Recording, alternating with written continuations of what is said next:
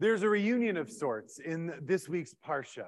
Yitro, the father-in-law of Moses, comes to find Moshe after all the events of the Exodus have happened.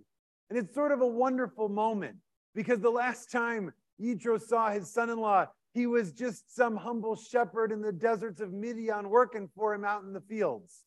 And now he's rained fire and brimstone and hail on the most powerful tyrant in the world. He's freed this entire people whom he's now leading miraculously out of Egypt.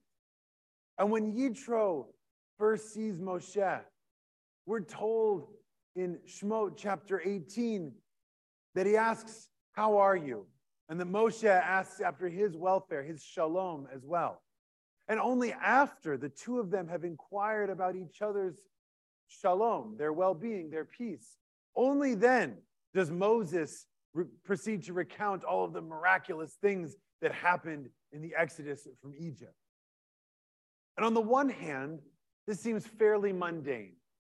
These two men have known each other for a long time. Of course, upon meeting, they're going to exchange some pleasantries and say, "How are you? Oh, it's so good to see you. Oh, you're bringing my family with you. Thank you. Oh, this is great. Hi, hi." On the other hand, you just got out of Egypt, this thing that has resonated through the centuries. Movies are made out of this, and you're stopping for small talk first? Now, we could learn something from this about the importance of seeing the other person as a human, of asking over someone's welfare before we get into whatever else is going on in our lives or the world or whatever the purpose of a meeting is. You stop and you say, "Hey, how are you? How's the family? How's your week?" "Oh, good, okay." And the rabbis in Pirkei Rabbi Eliezer say that we learn something even extra about this. And they pick up on the word shalom, that they ask after each other's shalom. And they say that they had to do this because speaking of matters of peace settles the mind, say the rabbis. And only then could they move on to these momentous and miraculous things that have just happened. And that's something for us to think about as we go into Shabbat.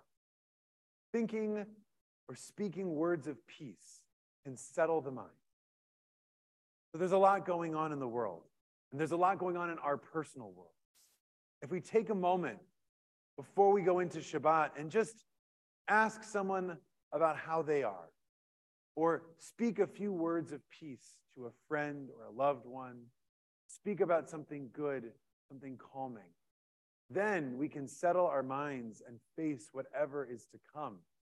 But we take this moment of Shabbat, which is a weekly reminder to think about shalom and peace and rest. We settle our minds so that we can face what's ahead. Shabbat shalom. I'll see you in shul.